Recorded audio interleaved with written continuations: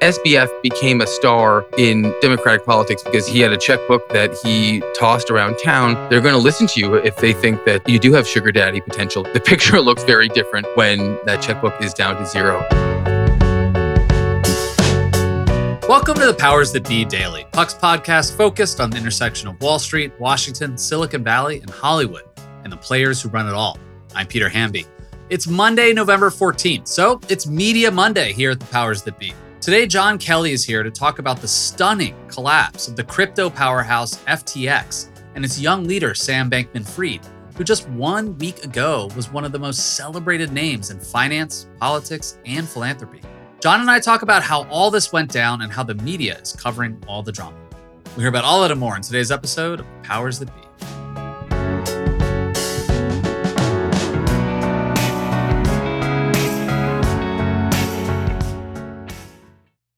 Are you tired of sleeping hotter than hell? I sure am. I sleep hot. There's something crucial about sleep that eludes us when we're too warm, too uncomfortable, and too caught in the web of our own thoughts to drift off. And while curiosity fuels our days, science tells us that cool sleep recharges our nights. That's where ChiliPad by Sleep Me comes in. Meet the bed cooling system that elevates the quality of human life through cool sleep. The ChiliPad bed cooling system is your new bedtime solution. I love it. It lets you customize your sleeping environment to your optimal temperature, ensuring you fall asleep, stay asleep, and wake up refreshed.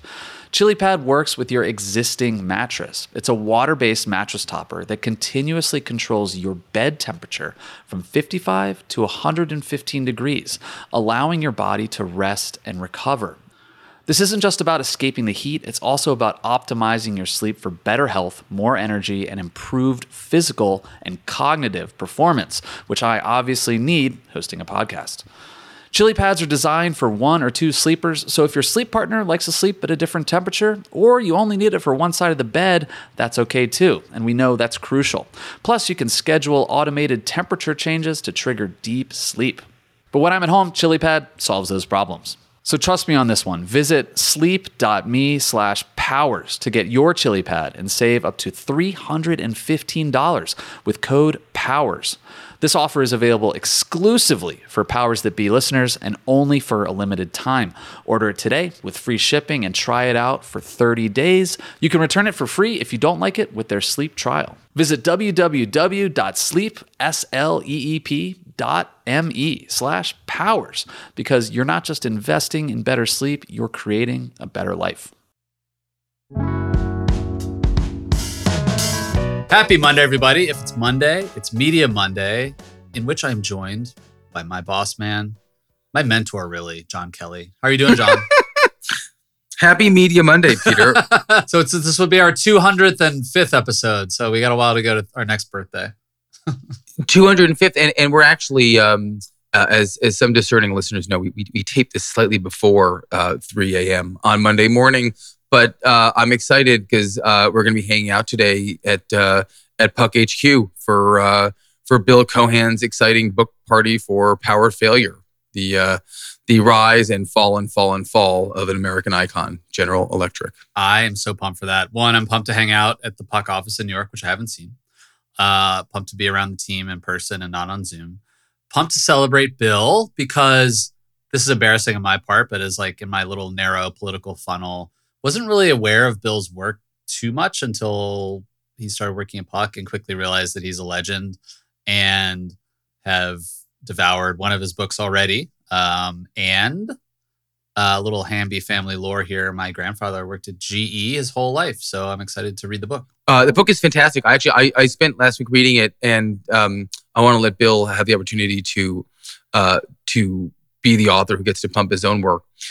But it is extraordinary. It's a true soap opera, particularly the chapters surrounding the Jack Welch succession decision. And, there were marriages that were crumbling at the time. There were people whose wives were having affairs with other people's chauffeurs. A lot of very serious personal decisions were impacting some very significant decisions. I mean, we forget now, and you and I actually are a little bit too young to remember this, but GE was the biggest company in the world. It was I think the biggest company by market cap, like maybe $500 billion on January 1st, 2000. And then obviously it has since been delisted. And a reminder to us as we talk about the biggest companies of our time, like Facebook and Netflix, and how nothing is permanent. In fact, very, very few things are. I want to talk to you about a fall from grace of a different kind, a much more modern kind. I would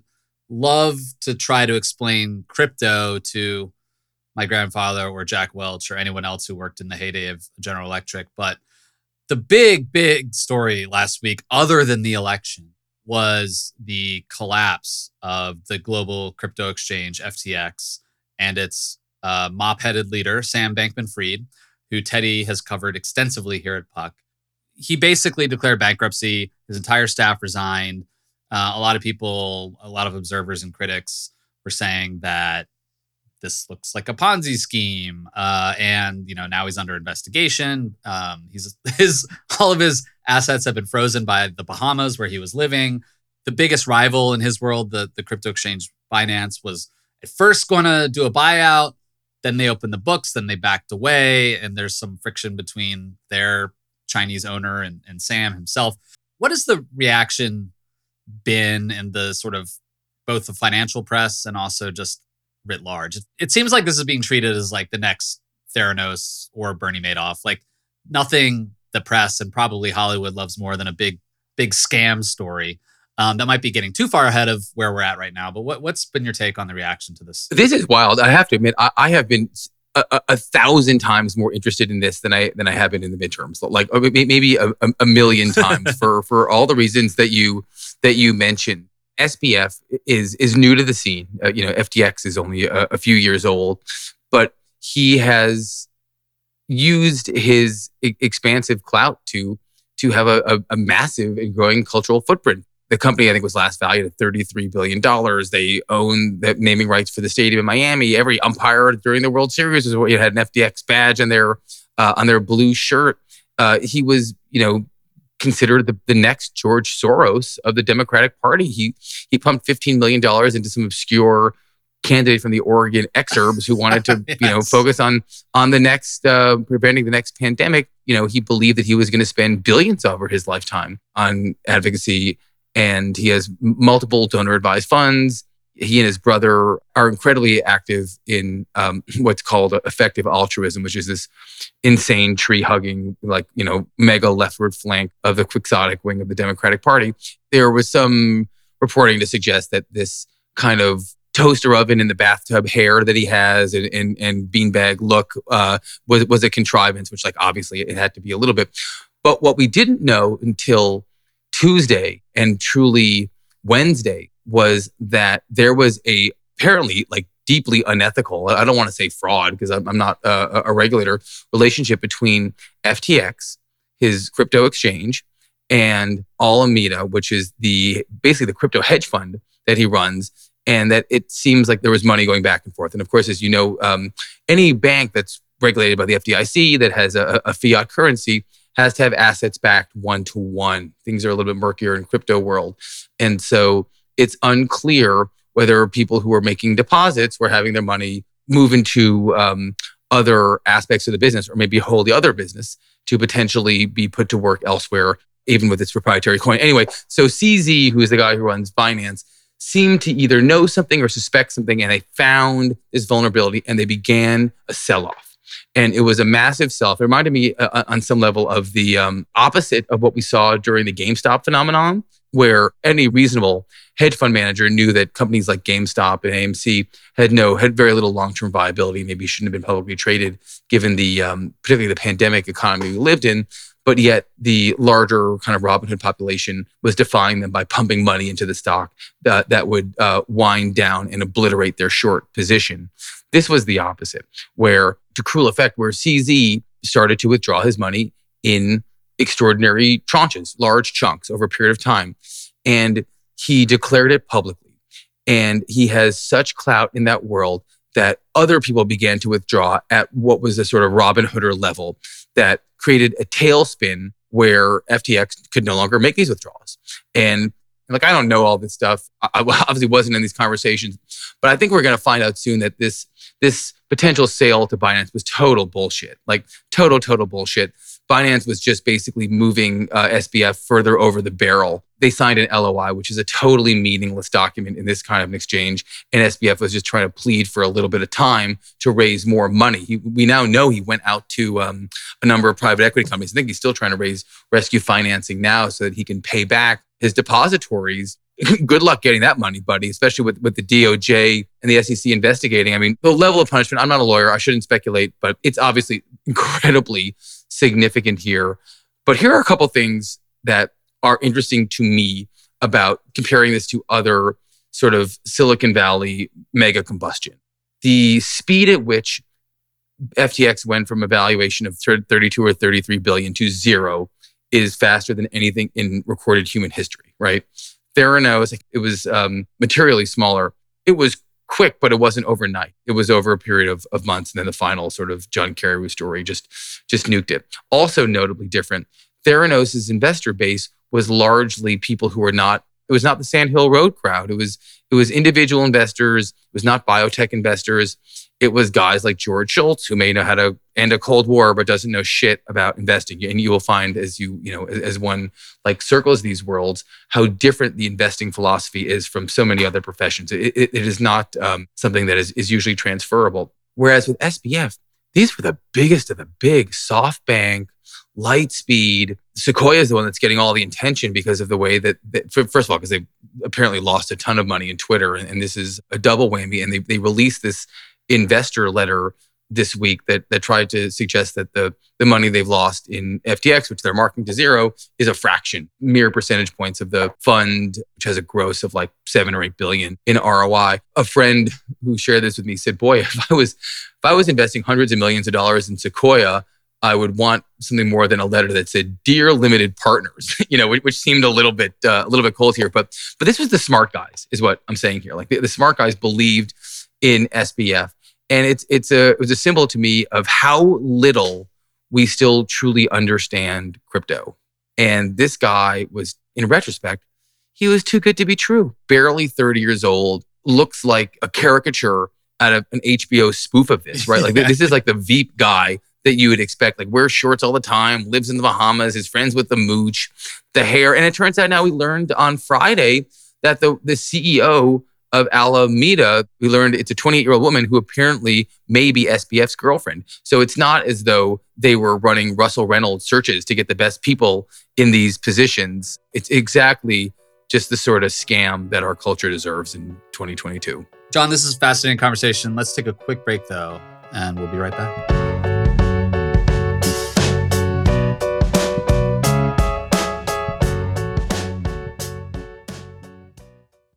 Hey, Powers That Be listeners, I'm here to tell you that there's no reason to panic the next time you're searching for the perfect gift. Now you can use gift mode on Etsy. Gift mode on Etsy takes the stress out of gifting so you can find the perfect item for anyone and any occasion. It's easy. Just tap or click gift mode on your Etsy app or Etsy.com. Then answer a few short questions about who you're shopping for and what they like. And gift mode instantly gives you a curated list of gift ideas based on hundreds of personas. I use Etsy all the time and have for years. I bought my brother some artwork. I bought my wife some jewelry. I even bought a rug for our living room on Etsy. I love it. But there's a lot of pressure around gifting. I usually have a hard time thinking of gift ideas for friends and family members around the holidays or birthdays in my life. And sometimes I get super stressed trying to find the perfect thing.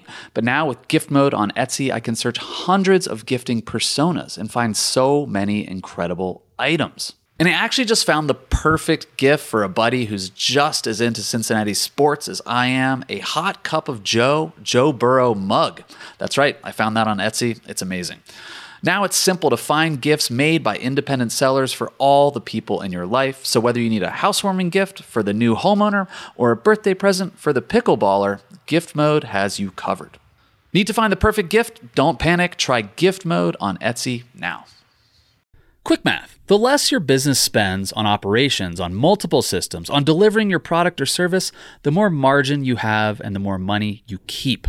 But with higher expenses on materials, employees, distribution, and borrowing, everything costs more. So to reduce costs and headaches, smart businesses are graduating to NetSuite by Oracle.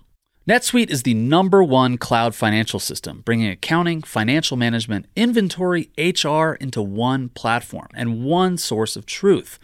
With NetSuite, you reduce IT costs because NetSuite lives in the cloud with no hardware required, accessed from anywhere.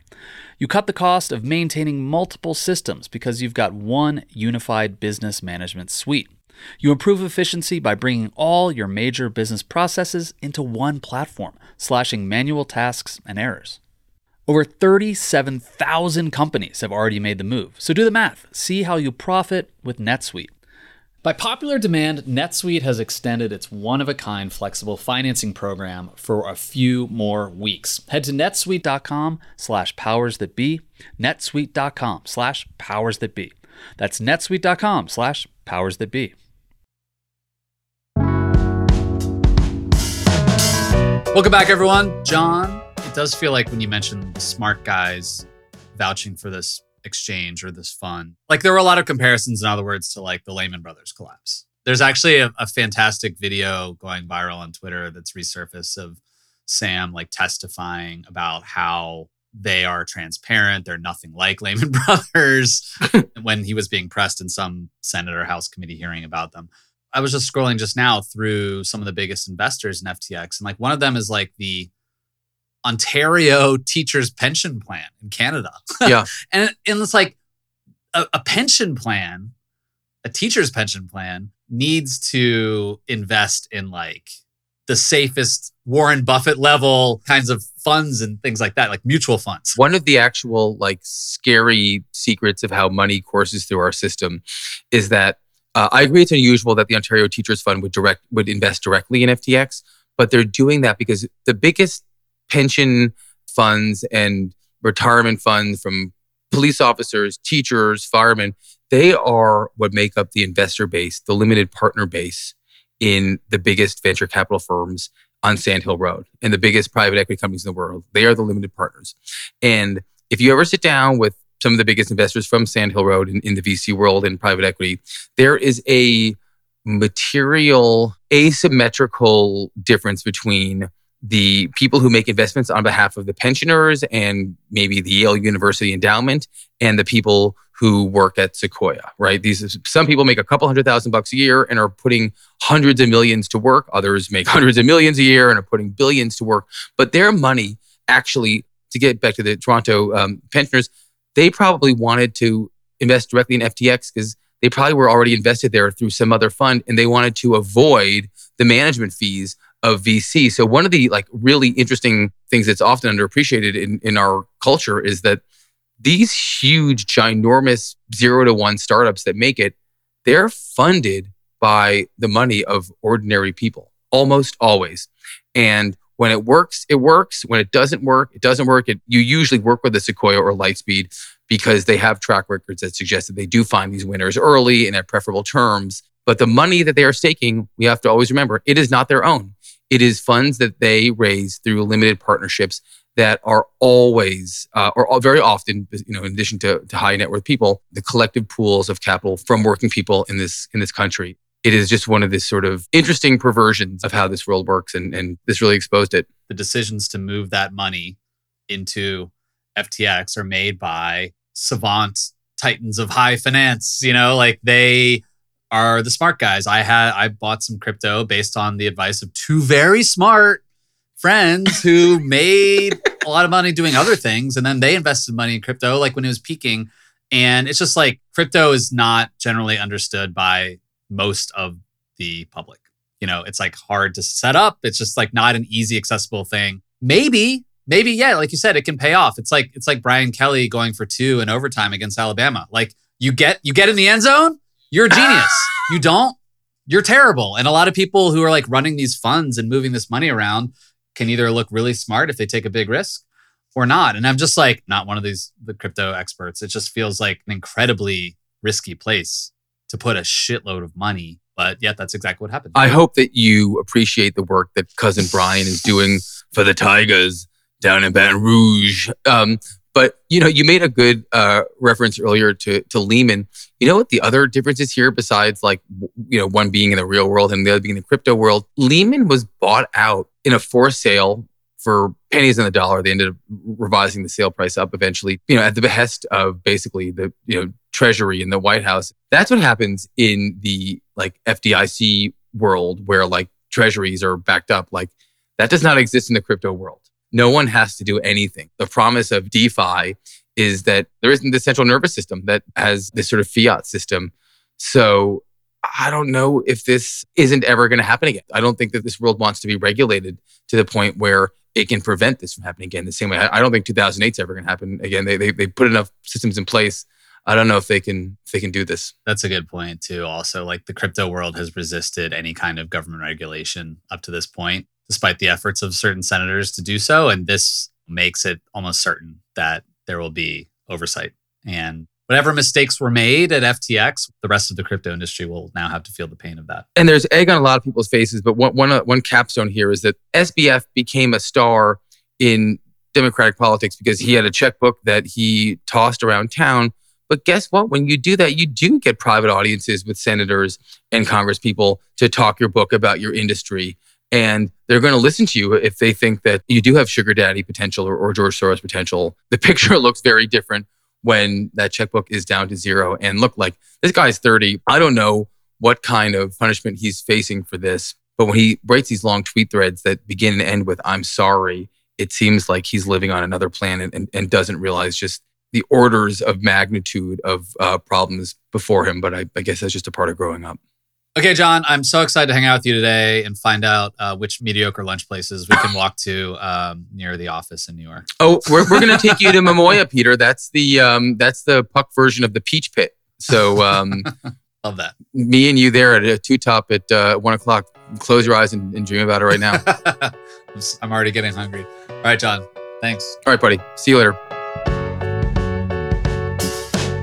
Thanks so much for listening to another episode of The Powers That Be. As a reminder, The Powers That Be is the official podcast of Puck. We'd like to thank Ben Landy, Liz Goff, and Alex Bigler for their editorial and production guidance. If you like what you hear, please share with a friend. It really helps us keep delivering the inside scoop that only Puck can offer. Follow us on Twitter at Puck News. I'm Peter Hamby. See you tomorrow. This has been a presentation of Cadence 13 Studios. Please listen, rate, review, and follow all episodes wherever you get your podcasts. The Powers That Be Daily is executive produced by John Kelly, co-founder of Puck, and Chris Corcoran, chief content officer and founding partner of Cadence 13.